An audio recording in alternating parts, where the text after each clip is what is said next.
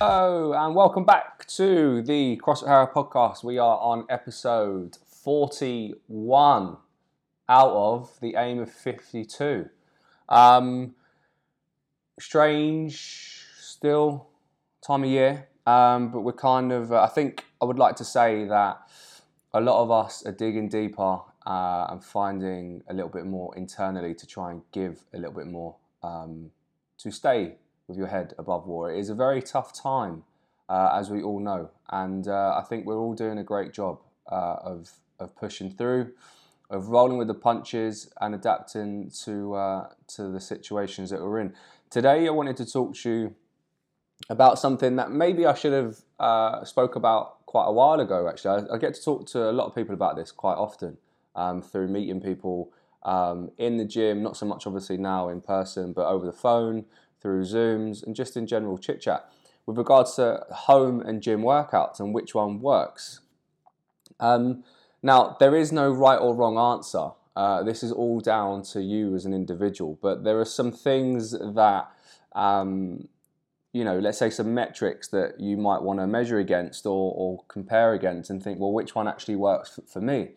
Now, the biggest thing, and like many gym owners across the country and across the world, there have been people that have suspended their membership, terminated their membership, or said, I can't work out from home, which we all completely respect.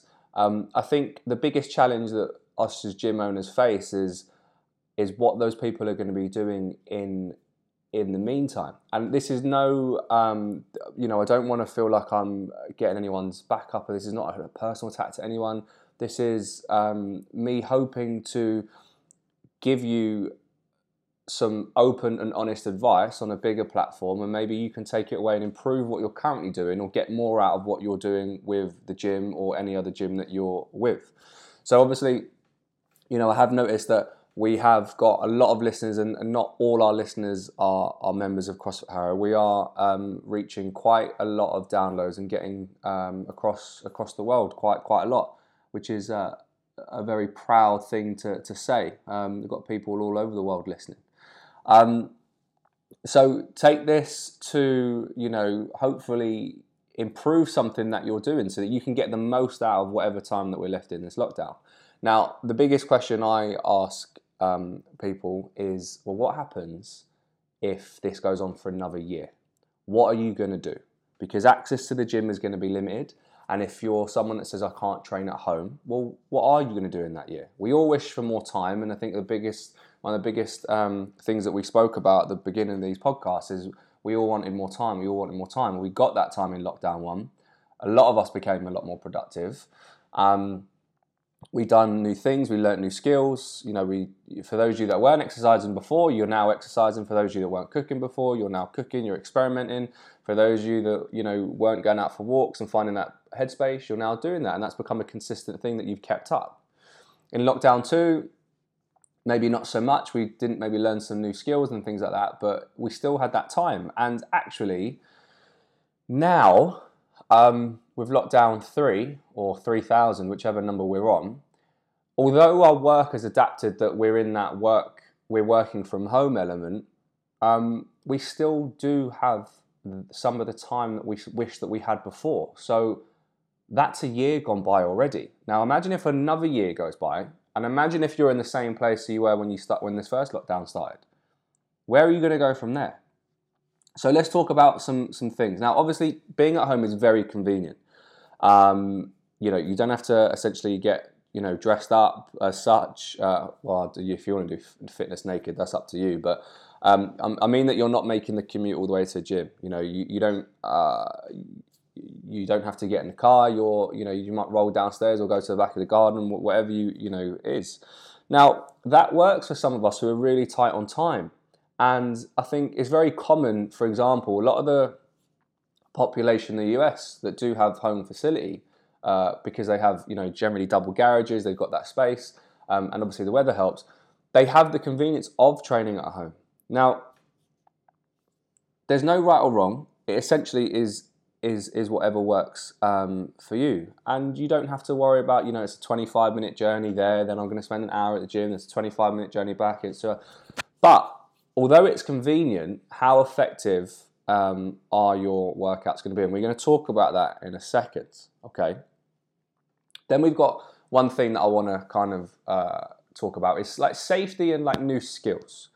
So we want to talk about, safety and new skills in a way that, being at home, you are obviously not developing new skills in the respect of, you may not be improving. You might be, and we need to understand that whilst we're at this position when we're at home, we are purely looking at it from a point of view that we are trying to maintain a level of conditioning for when we do move back into gym.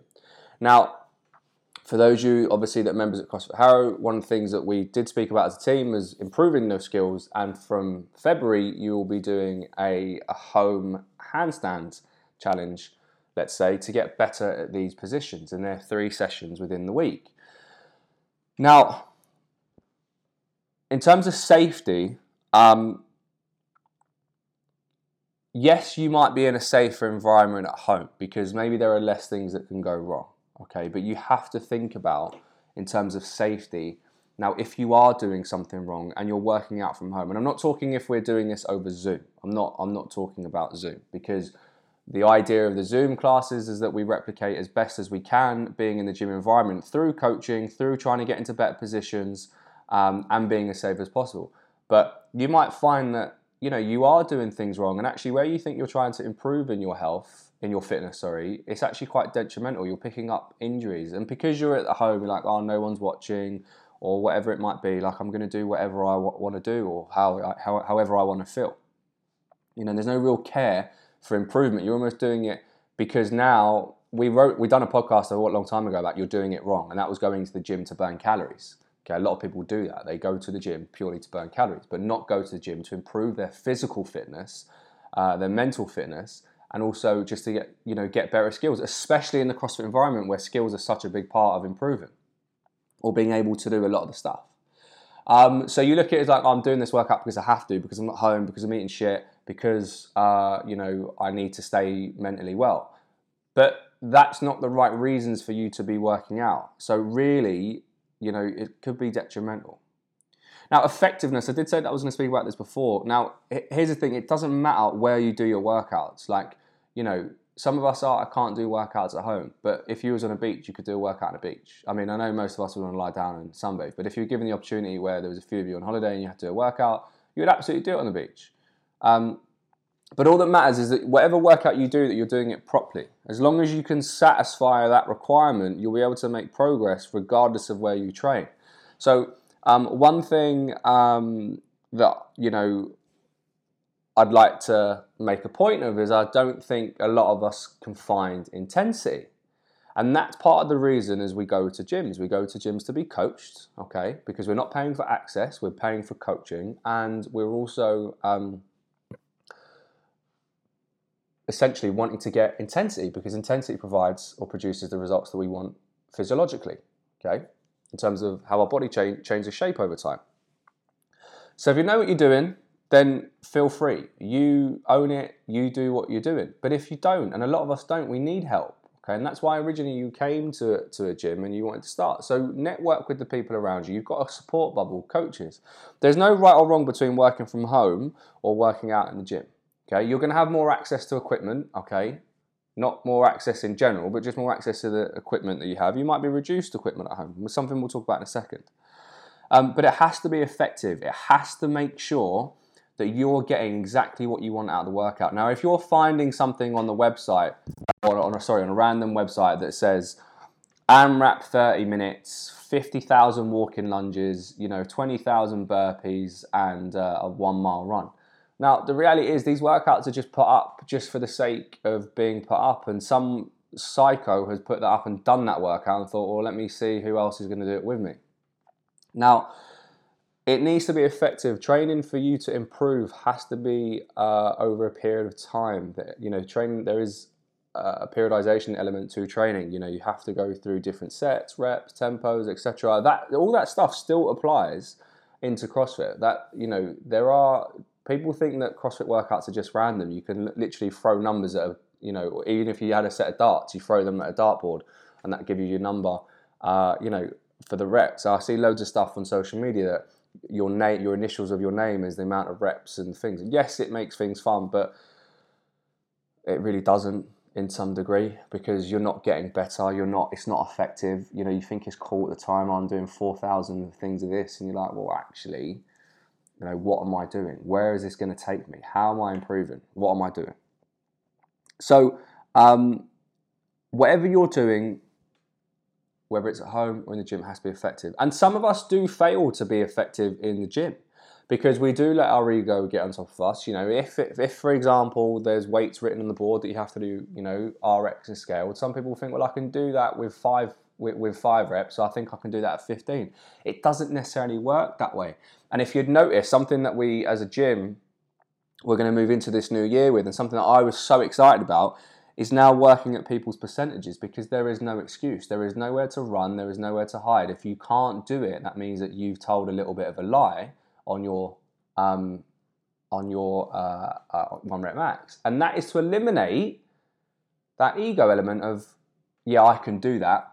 As a male, I can do 100 kilo. Well, actually you don't, because 100 kilo for a lot of us is more than our body weight. And at the moment, especially for beginners, if we were to look at lifting in some respect, are not even anywhere near expected to lift near their body weight. So after 2 or 3 weeks of CrossFit, why do we think that we need to be putting on body weight and a half, or just body weight in general? It's progressive. It has to be taken over time for it to be effective. Okay, so some of us can't get that at home, and some of us don't get that in the gym. So sit there and think about, well, how do I make my training effective? Do I do my own thing and not listen to what's around me? Or do I take on board the advice that I've been given when I'm being coached in a class, that I need to do X, Y, and Z at whatever weight, or I need to move with this stimulus? Now, for those, you know, at CrossFit Harrow, in your workouts before the start of the week, you know, your workouts are loaded, and there's things to focus on. There's a goal of the workout for every single day. Okay, it's not often that one's missed, and it will say, go at 100 miles an hour today. Today is gas. You know, we want you to suffer today. Or it will be, you know, today is about pacing. We need to understand, you know, where we are in terms of pacing. We're looking at, you know, some rowing intervals today. So you're trying to understand your pace over 500 meters. So you know that when you move into a workout that's something like 5 rounds, and if you know that your fastest 500 meters is holding a 1 minute 50 pace over 500 meters, you're not going to do that in a 5-round workout. You're probably going to be about 15 seconds slower, because you want to stay consistent in terms of your output and the results that you get from that training session. So become effective. And if you don't, programming is an art. If you don't understand programming, to be honest, none of you are expected to understand programming. And that's why it's worth investing in a coach, investing in a gym, etc. Okay, so exercise variety. Now, unless you've got a full-on gym at home, you're obviously going to have a lot more variety in terms of going to the gym. However, having said that, and we have people that have just got, and I encourage people, if there's only 2 things that you need to get a fantastic workout at home and you want top conditioning, all you need is a dumbbell and a skipping rope. Because you don't need any equipment to go running. You don't need any equipment, obviously, for body weight stuff. And people think, oh, body weight, I'm not going to get anything out of it. But actually, how many of you can sit there and say that you can do a pull-up in the gym? Not a lot of you. How many of you can sit there and say, I can do a full push-up? Not a lot of you. So why would you not train body weight to master it? You know, we all look at these muscle-ups, and we look at, you know, through bars or rings, and we look at these planches and think, oh, I'd love to do that. But actually, we can't do the simple stuff yet. And that's, I would say for me, that's the biggest problem in, let's say, the CrossFit environment for, or used to be the biggest problem in the CrossFit environment for new people moving over to CrossFit. And still, to some degree, like the old school guys of girls from a few years ago in the CrossFit world, I'm not saying at CrossFit Harrow, that, you know, as soon as you get your hands on a barbell, it's such a satisfying feeling, because one, you can do it, okay? Regardless of what the exercise is, you can generally do it, you know? Let's say we take a power clean, for example. Now, if you can't do, argument's sake, just throwing numbers here, 30 kilo power clean, you end up using 25 kilo, you can't do that. Anyway, you straight back to the bar. Now, if you can't do the bar, you do it with a stick. Now, in your head, you're like, oh, I'm getting better at this, you know, and then you progress within 1 or 2 weeks onto a barbell, because generally, from a stick to a barbell, it doesn't take that long, especially if the barbells, you know, are training bars or anything like that. And we accept that. We're like, yes, you know, onto a barbell. Now I'm, you know, getting better, blah, blah, blah. But why can we not accept that in order to get stronger at pull-ups or stronger at push-ups, we have to do the very basic things first? It's the equivalent of moving from a stick to a barbell. And a lot of us fast forward that and you know, we still don't move perfectly with a barbell, but we keep loading weight. And that's because we always chase that stimulus out of the workout. Whenever you're doing a workout, we should be looking, or we should be feeling, that rep felt really good. Oh, that one didn't. I know where my foot position was on that one, my elbows, etc. My chest wasn't up, etc. You should be feeling that with every single rep. And it's become more apparent to me personally, you know, when I've been, for those of you that know me, I love to snatch. That's one of my favourite movements, if not my favourite. If I've had a good day, I'll snatch. If I have a bad day, I'll snatch. I just like snatching. I'm short. I've got short limbs. I'm fortunate. That's why I like snatching. And every single rep, I've been weightlifting or doing snatches, I would say or in a better movement pattern for the last, I'd say 4 years, 5 years. But I started snatching 8 years ago, and probably, if not more. In fact, it's probably a decade ago. Yeah, when I was 20.